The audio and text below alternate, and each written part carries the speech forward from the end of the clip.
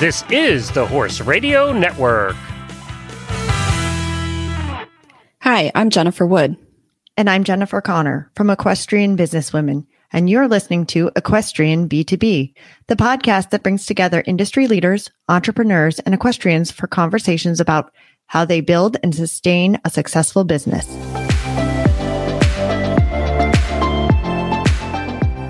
On today's show, we are talking about technology.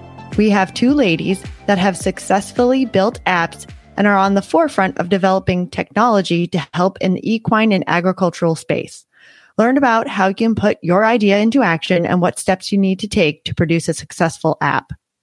Chelsea Dexter has been exploring the world of entrepreneurship for the last few years with a focus on agricultural technology products. Her entrepreneurship addiction started when she participated in startup competitions at Ohio State University. After graduation, she joined a startup accelerator program in the Columbus, Ohio area. She is the founder of the Rundown app, which is a racehorse management app. She is currently developing her second app called Down the Road, a livestock rideshare app, where livestock owners can find haulers within a click of a button, which should be launched beginning of 2022. She does all this while operating and maintaining a 200-acre farm her family was awarded for fighting in the Revolutionary War. Nicole Lakin is an entrepreneur, technology consultant, and lifelong equestrian. Nicole earned her MBA from Babson College in 2019 and uses her experience in business and software development to operate her own company, Barn Manager, a cloud-based platform for barn managers and owners to manage their horses, employees, clients, and businesses. Nicole also works with equine industry professionals and businesses to identify their challenges and find the best technology solutions to solve them. In addition, Nicole serves as the Director of Development for the Sport Horse Research Foundation. Hi, guys. Thanks for joining us today. We're really excited to talk to you. Every week, we kind of find people that we want to talk to, and sometimes it's based around a topic, sometimes it's based around what they do, and we are excited to talk to you guys today about the apps that you have built for the equestrian industry and about technology in the industry as a whole. First things first, maybe Nicole, you can tell us how you came up with the idea for an app and what were the first steps that you had to take in order to say, this is more than just an idea in my head. Absolutely. Thank you, first of all, for having me. I'm excited to be here. So Barn Manager was not so much I want to build an app moment, which I think is genuinely probably the better way to end up building something is when you're not trying to build something, you're trying to solve a problem. I was a working student for many years, and I really loved the sort of behind the scenes part of caring for horses and being a part of really amazing show horses' careers in a way that I felt I was really good at. But I saw a lot of shortcomings happening on the backside, generally around record keeping and communication when it came to giving the horses the best possible, care and support. And so I was lucky enough to kind of be surrounded with people that were much smarter than me and had been doing the job much longer than I had. And around the time I graduated from college, I started playing around with just different ideas to kind of improve where I saw there being big gaps in the process. And some of my friends who were managing for big top riders were really having the same struggles I was. And I kind of said to them one night, if I made something that we could all use, would you guys use it? And they immediately said yes. And it really gave me the sort of confidence, I think, to go out there and explore what it could really be beyond just like making my day-to-day easier. And from there, it was a matter of like LinkedIn and Facebook stalking anybody who had a connection to technology and drank coffee. I literally just we become professional stalkers when you're a founder.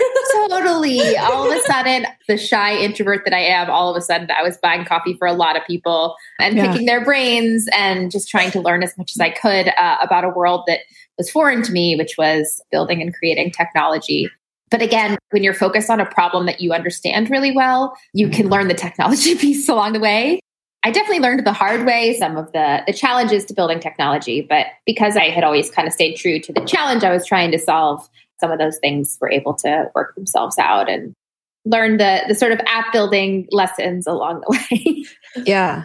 And Chelsea, is your origin story similar? I have a similar kind of story as well. So mine is, I was diagnosed with cancer about 8 years ago. And when you're diagnosed, you become really close with your doctors because you're constantly going and to the doctor and all this stuff. And my doctor that I became really good friends with, he had a bunch of racehorses. And he came into the room once and he's like, Chelsea, one of my racehorses died. And it was just like, oh my God, like the horse girl in me is like literally heartbreaking, where I'm like, what, why, how? And he's like, he has about 30, at the time he had about 30 racehorses. And he's, as a doctor, as a family guy, he doesn't have time to figure out all the tracking of all his horses. And he had no idea if his horses were in training. He had no idea when the next race was.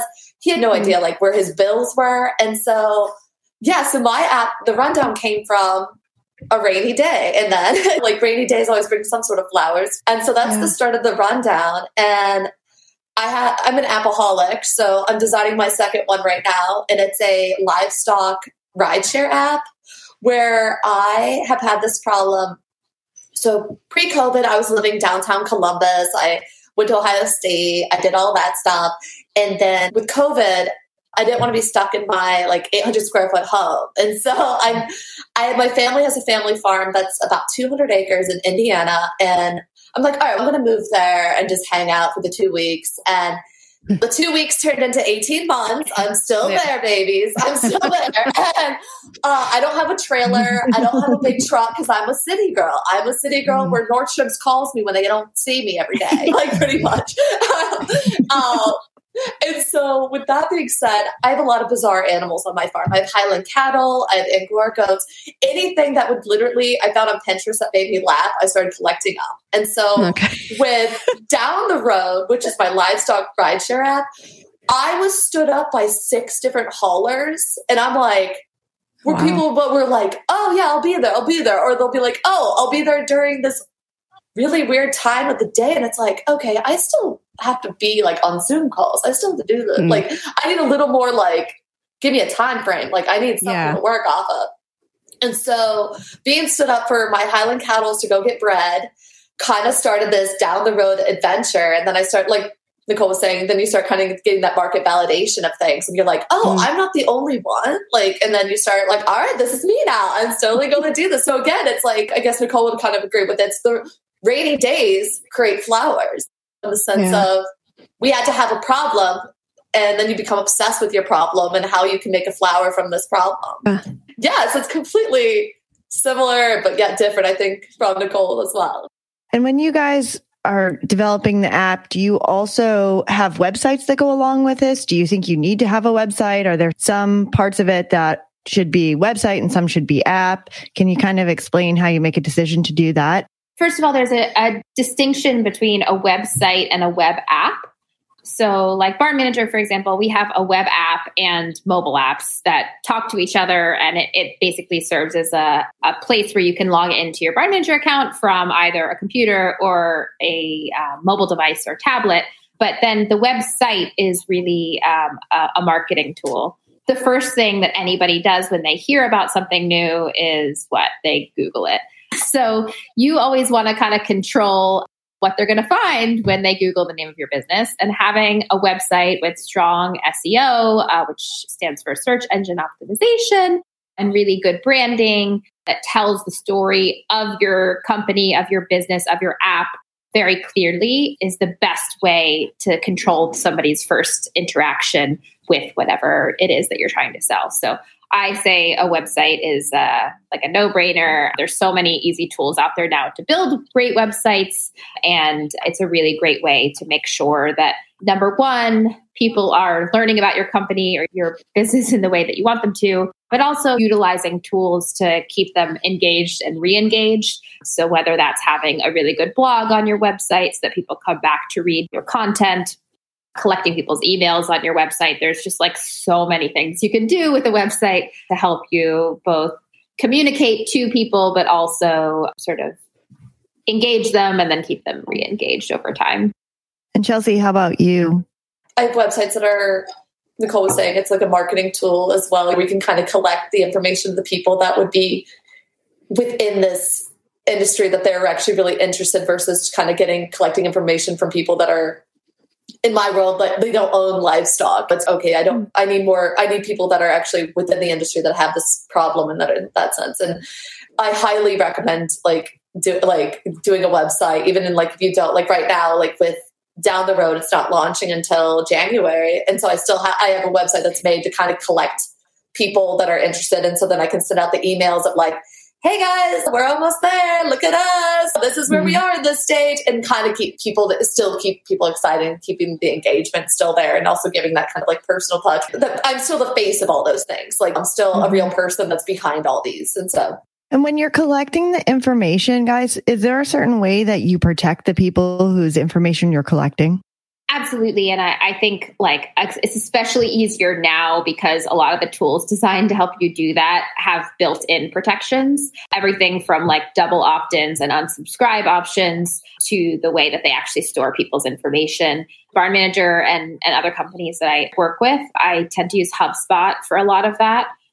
HubSpot is there are a lot of things. I use their CRM, which is customer relationship management platform, and it integrates really well with a lot of website design platforms and all of that. And it allows you to kind of safely collect information about people and also kind of build a relationship with them digitally. So you can kind of see all the interactions that you've had, all of that information, but those people can also control what you can see and tell you to stop looking at them if they want to. 100%. I'm exactly the same as you, Nicole. Just I use the HubSpot and stuff it just makes life so much easier. Yeah. There's other platforms that are not as user-friendly versus HubSpot was just so simple for me. But yeah, I'm on exactly the same page of that, which is cool. So when you're starting and saying you get to the point where okay, this is going to be an app, this is my idea, how much of it is your creativity going into the look, or is it just functionality and you give it to a developer and they come back with the idea? Maybe it's dependent on the person and what your strengths are, but how did each of you kind of go through that look and design process? Chelsea, if you want to.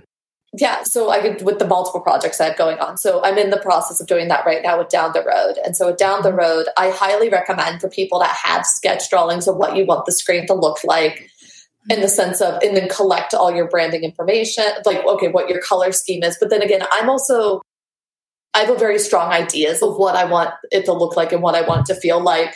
But I know other people that have just given developers all right, here's my idea. Let's have a baby. You pop out this baby and then give it back to me. And it's and they're not as involved, but that's just not in my persona. My persona is definitely I know every single little tweak to every single color change. And I can tell you the difference of the teal rundown color versus the teal color that's everyday teal color. It's that weird upset. Right, Nicole? You get really obsessed about that. It's I get super excited when I see the rundown blue. And I was making the comment to Connor before we got on this. I was my dreads are actually the same color as my app. I'm a walking brand. So if we can, I know this is probably not going to be shown on, you won't see me playing with my dreads on here, but this is the rundown blue. And, I love it. But I highly recommend coming up with your own idea before you go and talk to a developer. Because it's a lot. And it probably saves you money, right? I was just if you're not going back through editing round after round. Exactly, because the UX guy is not a cheap guy to continue having conversations with. So yeah, Nicole, how did you do? Yeah, so for me, I am not a creative at all. I wish that I had the sort of foresight that you're talking about, Chelsea. What I am is somebody who really understands the users, though, and process and how they were going to use the tools. As far as sketching and mapping out, I mapped out processes and flows. Till I was blue in the face over and over again. And I could tell you every button and where it needs to take you and where else it needs to take you and all of that. And that exercise, I feel you can't do enough of, because thinking about 100%. Thinking about how things actually work and does it make sense? That's what, at the end of the day, a product needs to be visually appealing, hands down. But if if a button doesn't make sense to somebody and they don't think to click on it, then it could be the prettiest button in the world. It's Totally. not gonna get you very far. So I think it is really important in general to also be able to say what you're not good at and not try and be everything, because I think that's a mistake that we all, especially yes, as girl, women. yes. That is all. I can't clap enough for this. Yeah, like we try and do everything and be everything for everyone. And the moment where I realized that there are things that I'm not good at and that's okay, and focus more on what I was good at, I felt like the communication with the creatives that I was able to work with got so much better. I really think being able to say what I didn't like helped me in terms of turning my vision into something visual. I think that's so much easier for non-creative people than being able to say what they like.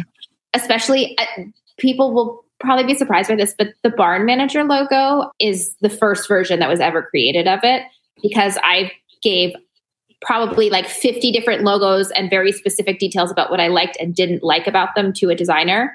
And they came up with the Barn Manager logo, and it was exactly what I wanted, even though I didn't know what I wanted. I think that can be as useful as being a creative and being able to visualize what you want, is being able to say, I don't know what I want, but I know all the things I don't want and why.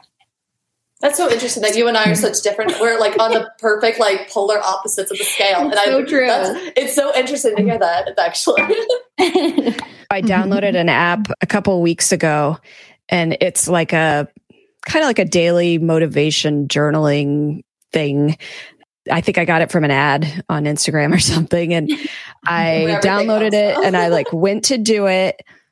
I did literally one thing on it, and I was kind of playing around on the navigation. I was like, this makes no sense to me. I don't get it. I don't understand how it works. I don't know what I'm supposed to do next.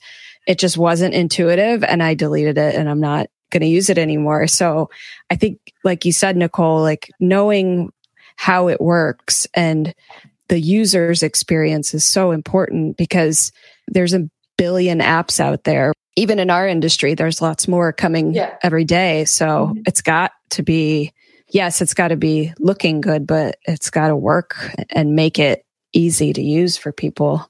Because you have like such a short amount of time that people have to span to do it. And so it's like, if your onboarding experience is like pages after pages, I'm already bored, but I'm the app developer. So you need to have it as I need to be a short onboarding. And then let's face it, bugs, those are the things that would ruin Nicole and I.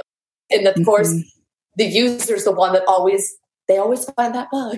Oh. You know, right? Where you're like, Nicole, I bet you probably have gone through your app trillions and trillions of times. You can probably go in your sleep and you're like, okay, but for some reason the user will always find that one bug where you're like, how?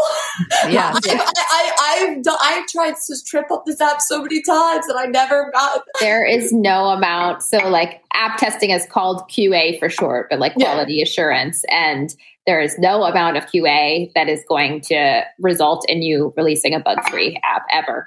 Users always figure out ways to break things. Even beta tests don't necessarily guarantee you that find everything. Yeah.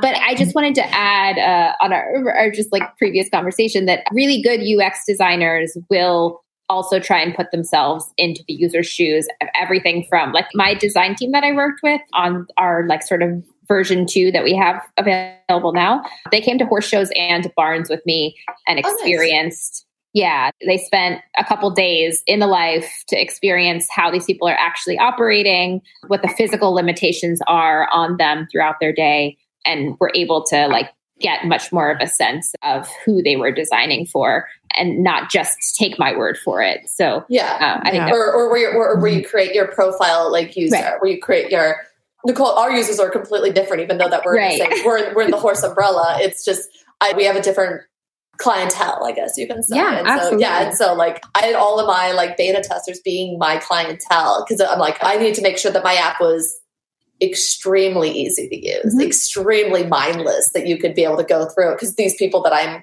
recruiting for to use the download, they don't have time. They don't have time to learn this new thing. They don't have time to like figure out what does this button do versus this button. So it's that. There's not enough testing you can do in the world, though. And I feel like in the agriculture industry as a whole, we're focusing on the animals so much that we want the app to be easy because we don't want to take time away from the animals. Exactly.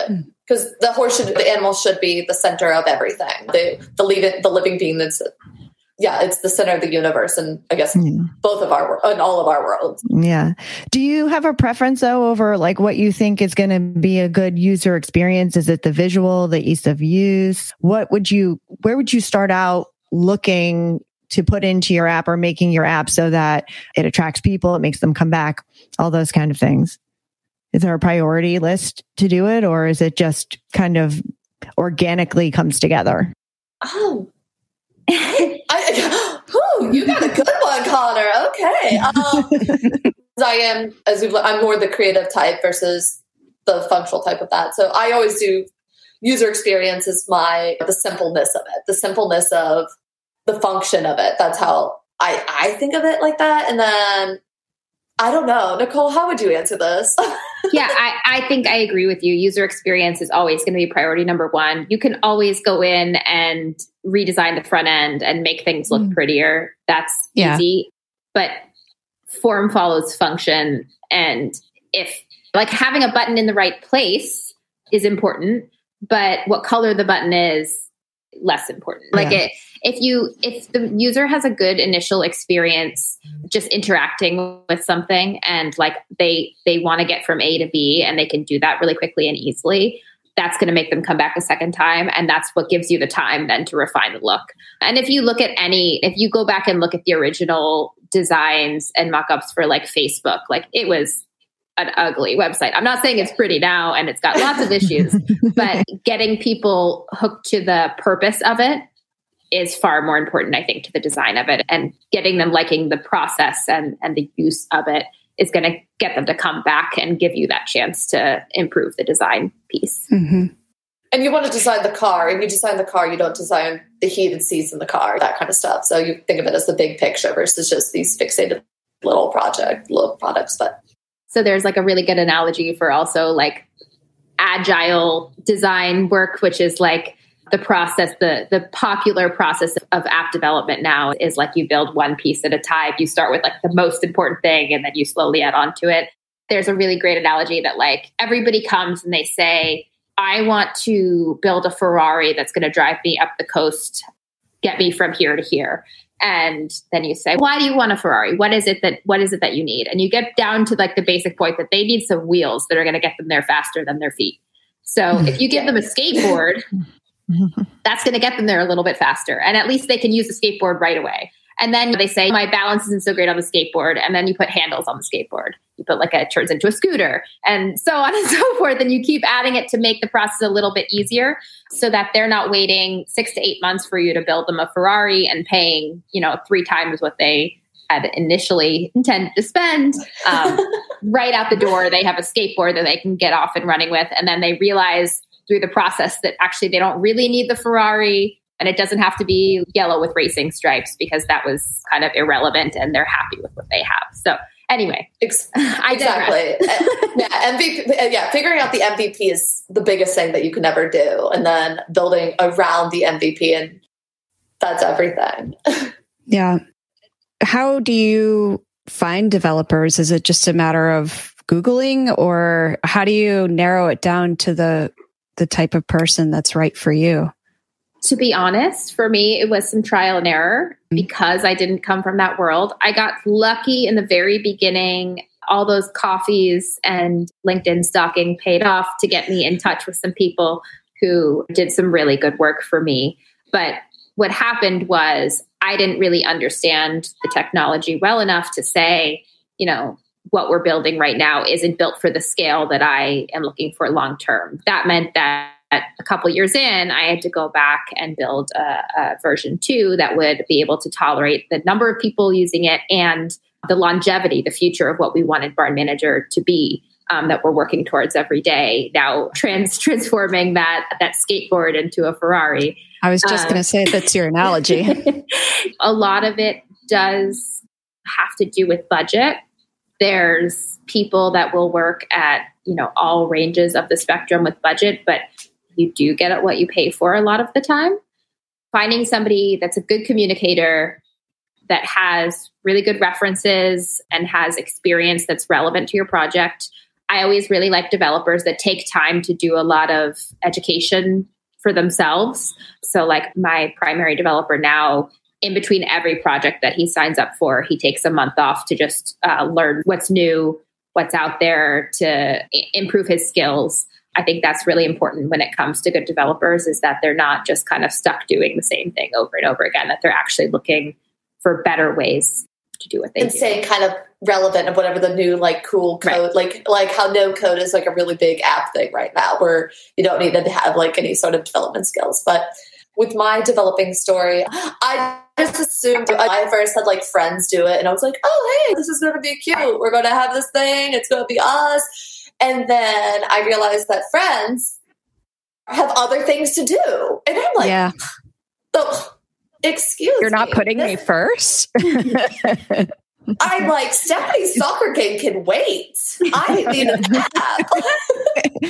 And so once I realized that kind of episode, and then I started interviewing big companies, and then I really fell in love with my company, which is a local Columbus company, Big Kitty. And they are so sweet, to the point where they, when I met with them, they're like, I don't know anything about racehorses and all this. And I was like, oh, let me tell you. And then it was really nice because like for my second meeting with Tushar, which is the owner of that company, he came in with his racehorse knowledge. And I was like, oh, guys, like what you were saying, Nicole, with your guy, where it's just that like, they put the effort in to like learning it and not just being like, oh, here's your code. They did like robotic about it. They actually kind of fall in love with the product and the solution and the problem as well. And so, but it is hard to find the good developers like that. That is really hard to find, because it seems like everyone wants to be a developer, but not everyone has the skill set that you're actually looking for. Am I allowed to say that? Okay. Yeah. But yeah. Okay. I was like, that's like my real talk, where it's just, and you want to, I recommend hiring a company and hiring out for it, just in the sense of, because you're going to have the issues like what I did in the beginning, where Stephanie was on her traveling soccer team and like I was competing versus a 7-year-old girl to get attention from the guy that did code. And, but it also helped that I came from a technical background as well. I was Cisco certified in like engineering and stuff like that. So I knew the right people to like ask when I first started like trying to interview developers, where I'm like, who would you recommend? And then it finally got to where I ended up with Big Kitty Labs. I recommend fishing for people that have already been in the industry and already give recommendations. And so now, like I said before, there's lots of new apps popping up. There's technology that is really making inroads into the equestrian industry that I think had been hesitant to adopt a lot of these things. They're becoming more popular.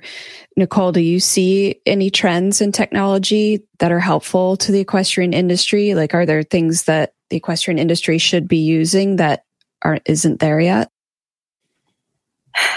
I think that there's so much out there that it can be overwhelming. And the reason that like Barn Manager exists is because some of what's out there that's really good for small and medium-sized businesses just doesn't quite fit this industry.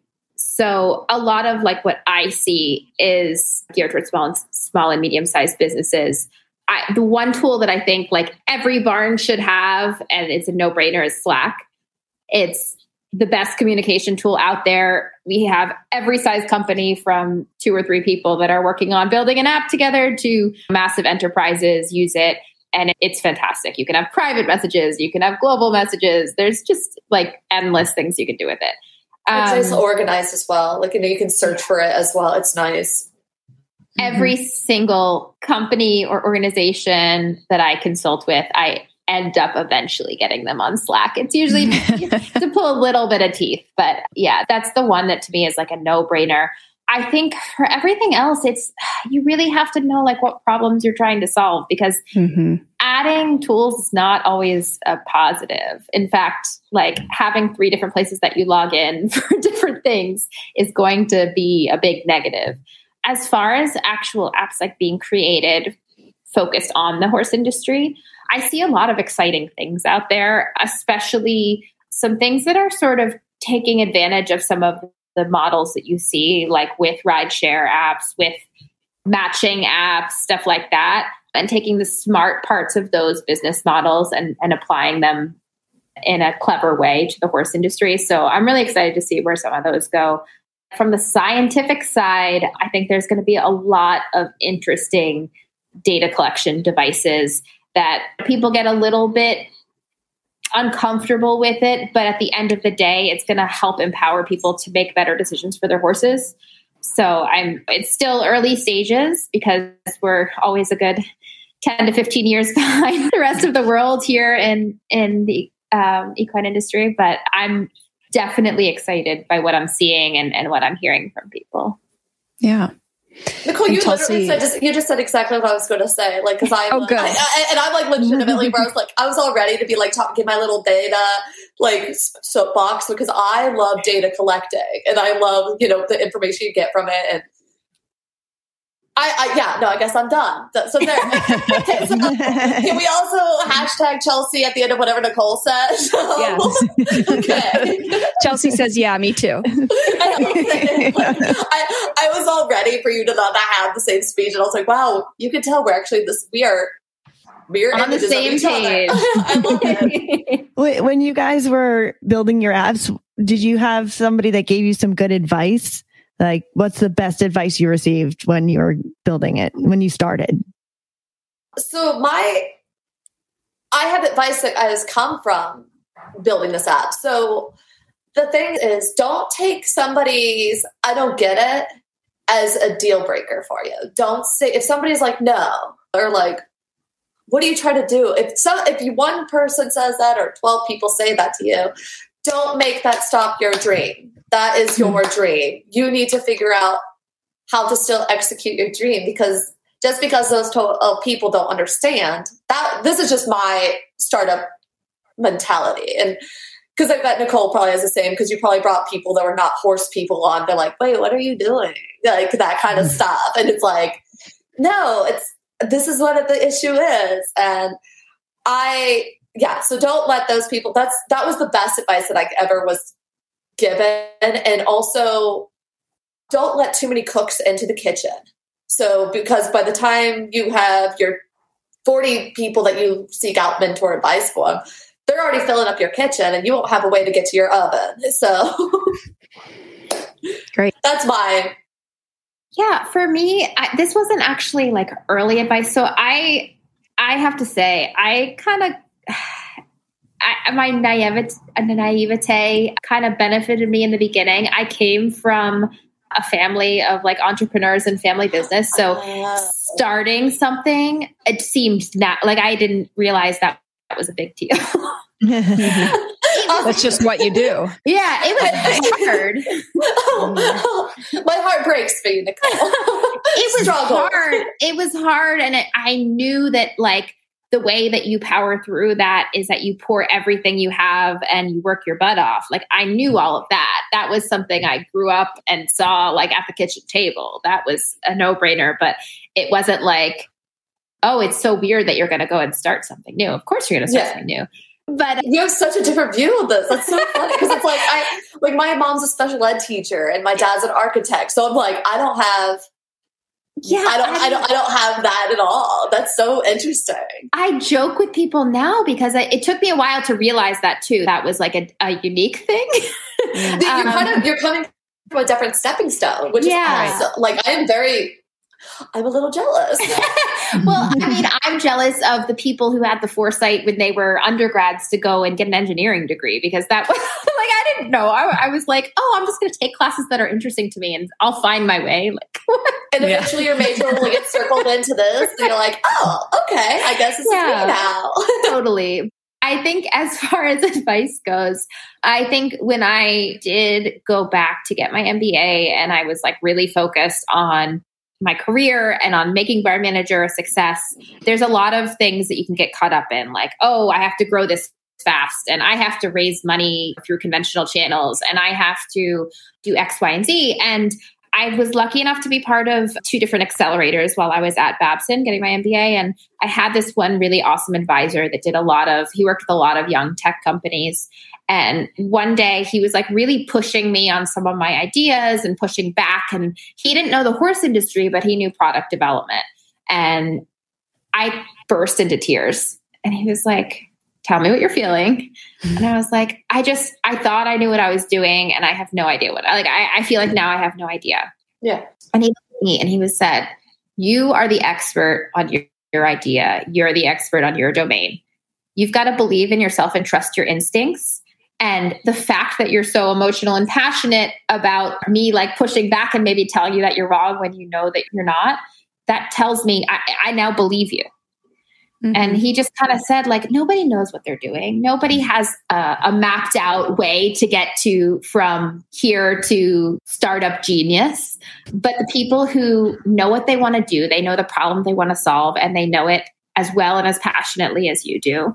Stick to that. Believe in it. Believe in yourself, and just keep fighting for it. And it's going to work out eventually. You're going to make mistakes. Things aren't going to go the way that you planned. But as long as you keep listening to the people that are using your app and giving you good feedback and trusting your gut and believing that you are capable of building this, that's the secret. I took that to basically realize that, like, as I looked around me, like, nobody knows. Okay, I shouldn't say nobody knows what they're doing. Nobody is born an expert on anything. Nobody. No. Yeah. A baby's not born and being like, I'm going to go to the moon today. No. Right. And taking the time and the energy and investing in yourself and in something that you believe in is never going to fail. So that was kind of of course, it had to involve tears, but that was definitely the best advice. That's startup world, baby. That's startup world. If you're not waking up in the middle of the night in sweat and tears and you don't know why, you're not doing it right. That's what I say. So if you're not crying in the shower with your shower beard, then you are not doing it right. So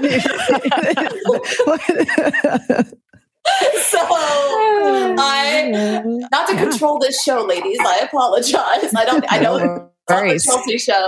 It's all about the conversation. Okay. So Nicole, how did you, with feedback, because I know that was a key thing that you just had, and how did you weed out good feedback to bad feedback? Because I feel like in our world is you have a lot of people that think that they, like, as you said, no one really has any idea what they're doing. And we're kind of having to create a new wheel, but not create a new wheel. I have no idea how else to say that one. But like figuring out, because that was my issue in my first app, is I was just taking feedback from anybody. And it was like, oh, yeah, okay. Yeah, let's do it. Okay. You're a startup guru. Okay. You got, sure. And then now I kind of wish like I was kind of like in what I was saying before, where you get to have too many cooks in the kitchen and then you don't have access to your oven. So yeah, I think there's an instinctual part of it where like nobody knows what you're trying to do as much as you do. Yeah. And as long as you don't confuse that with like you being the only user of the application and you being the expert on what you're trying to accomplish, like your instincts are going to guide you. They're not, yes, you'll make mistakes, but they are going to kind of tell you when there's a big red flag. The other thing for me, now that we have like a scale and we have a lot of users and we're getting feedback all the time, I always look at something that somebody says and there's kind of 2 big questions. How many people is this going to help? And how difficult is it to build? And that's how expensive is this going to be as well. Right. Yeah, right. Let's be honest. How expensive is translation? How difficult is it means it's going to be more expensive. Being a startup, I still consider myself a startup because we're limited resources, small team, and we have to be creative with how we use them. I always say, like, how can we help the most people with using up the least amount of resources? And sometimes you have to stop and say, you know what, this person had a really good idea that maybe nobody else has requested, but this idea is going to have impact for a lot of people. And that's where the instincts come into play. With the like one-offs that are like one person says, like, you need to change this and this is what you need to add. This takes practice, but like learning to really listen to what they're saying underneath the actual words. So like somebody telling me that I need to build something, what they're really trying to tell me is that they're trying to accomplish something and they don't see a way to accomplish it with what we already have. And if I can get to the bottom of what it is they're trying to accomplish, I can either say, oh, you can actually already do that. Here's how you can do it. Or I can say, you know what, there really isn't a good way to do that, but I think we're going to take a little bit of a different approach to solving it that'll help more people. So that's how I look at it. I don't know that's I don't know that's the right way, but it's served us pretty well in that, like, we've never built anything that like nobody used or that like only one person used. So that's my sort of guiding principles. Yeah, exactly. No, exactly. So thank you for letting me interrupt the show and give my own little questions and be a part. Yeah, I love it. So now we go on to the same 3 questions we ask every guest at the end of the show, our rapid fire questions. So I think Connor has the first one. What is one action that women can take to make a big difference in their lives? Find something that you can do that allows you to clear your head. For me, I know there's literally 2 things that I can literally not think while I'm doing them. I can just be in the moment and be present. And that's riding a horse or doing some kind of like cardio. Like I have a Peloton bike that I love. And I think that time is so healing and so healthy and important. No, I agree completely. You have to have something outside of whatever you do that's not what you do. Like you have to kind of have like a polar opposite thing that you do. So like I live in a 200-year-old like farmhouse and I have a pre-Civil War barn that I'm remodeling myself. I find a lot of stress. I find a lot of fun and demo. You can't carry your cell phone when you're carrying around a sledgehammer. So that also is kind of it takes you away and kind of disconnects you as well. And then, oh man, just being with the horses is just everything for me. Like I love being with Emersy and I just groom them and nonstop. And like, and I set times where I'm like, okay, I need to, you kind of have to schedule your breaks. Do you agree, Nicole? Or that like break where absolutely I need to step away. Cause I feel like, in our lives, with Nicole and I, it's like we're constantly this. Well, I guess anyone is. And then you need to be able to be like, I have it scheduled to be like, all right, turn off computer. So that I can go be with Emersy and go be in my barn and stuff. So yeah. Yeah. I do not have my phone on me when I'm doing either of those 2 activities when I'm either. If I'm like out for a run, I'll have my phone to listen to something. But if I'm on the Peloton or I'm on a horse, my phone is somewhere that I can't look at it. Mm-hmm. Chelsea, what is the best habit that keeps you motivated? I have this very strange habit that I go test drive very expensive cars. So I've never heard that one before. I got the champagne taste with the beer budget right now. So I just took out a Maserati. And really? Oh, yeah. I went to...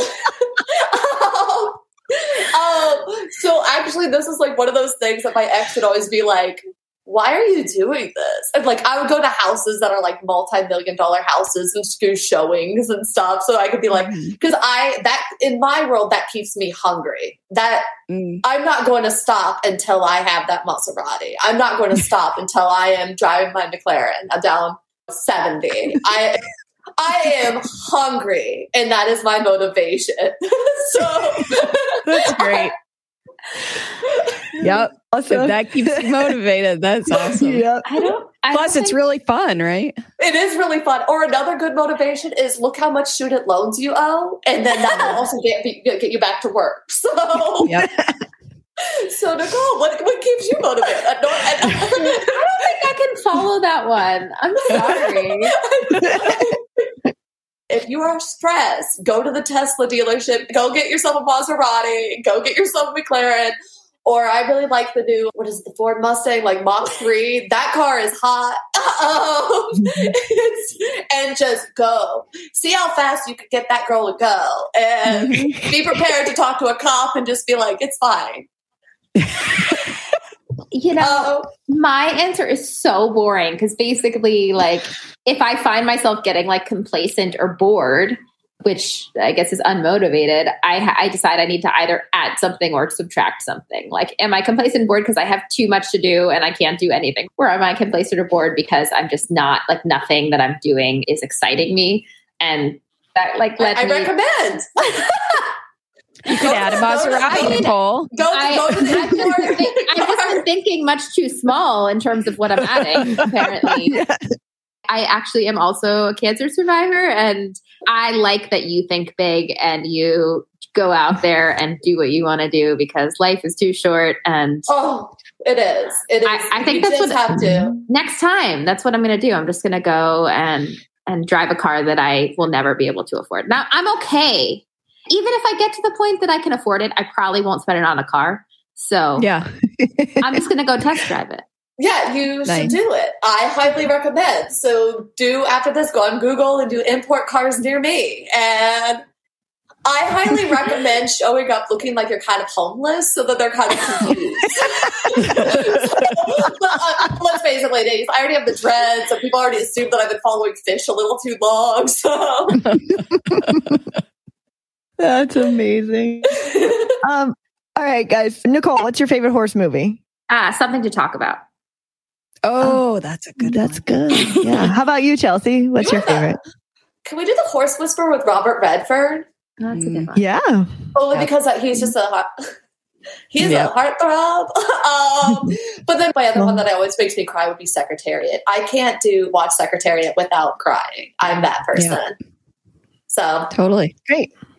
Cool. Thanks so much for the fun conversation today, guys. We really loved hearing about you and your businesses. And I think it'll really help those that might want to take the plunge with an idea that they have as well to start and bring something new to the industry. Yeah. And anyone can always reach out to probably me and Nicole, and we could definitely coach any of the female Saves and Power babes. And awesome. Yeah, so and we could probably steer them all in the right direction so they don't make the thousands of dollars mistakes that probably Nicole and I both have made. And awesome. Thanks Thanks, guys, so much. Thank you for having me. Yeah. This is fun. I got to go test drive a car now. I'll see you later. Okay, bye. Please do. Today was such a fun conversation. It really was. We had really fun people. I've known Nicole for years and years, and she was a speaker at the EQBW Summit in 2019, and she was so great on our panel. I knew she would be awesome for a podcast too, but I've never met Chelsea, and she is very entertaining. I really love her. She's super creative and really fun. Yeah. And actually, I met her through Equestrian Businesswomen also, because she had reached out looking for somebody who was in the racehorse world that could help her with her rundown app. And it was through networking that I think you probably forwarded me her information, and then I connected with her. I totally remember that now. Yeah. Yep. And so she and I have been talking for a year and a half. It was right after COVID hit that she had reached out. And then we've been going back and forth since then about app ideas and working on her rundown app and this down the road app she's been talking to me about and bouncing ideas off of me. So yeah, I've known her for a while, and she's hilarious. She just makes me laugh all the time. Yep. I love it. And they both had such good insight into what it takes to develop an app. But I think that same insight applies to developing any business. Maybe there's some specifics on what you look for in a developer, but outside of that, it was really general advice that can be applied to anything you do.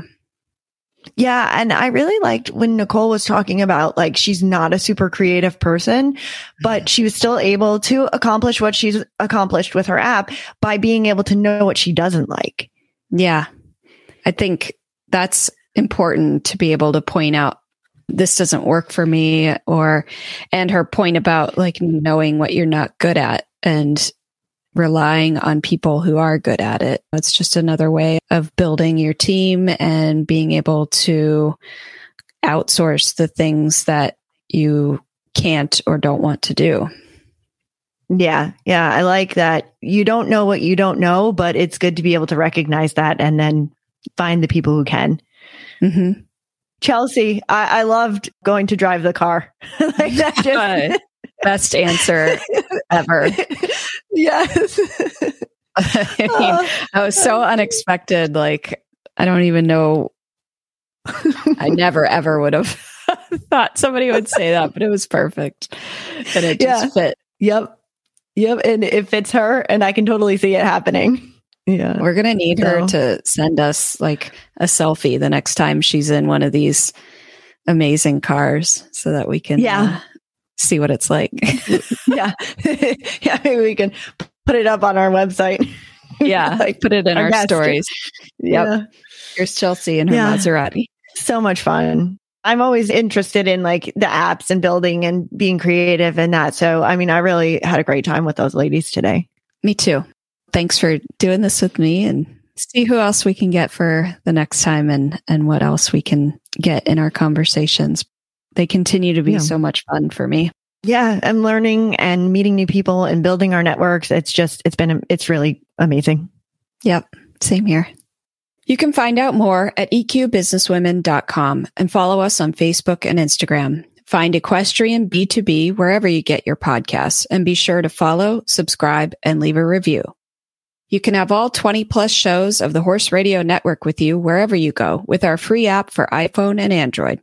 Go to your app store and search Horse Radio Network. Now go follow your idea.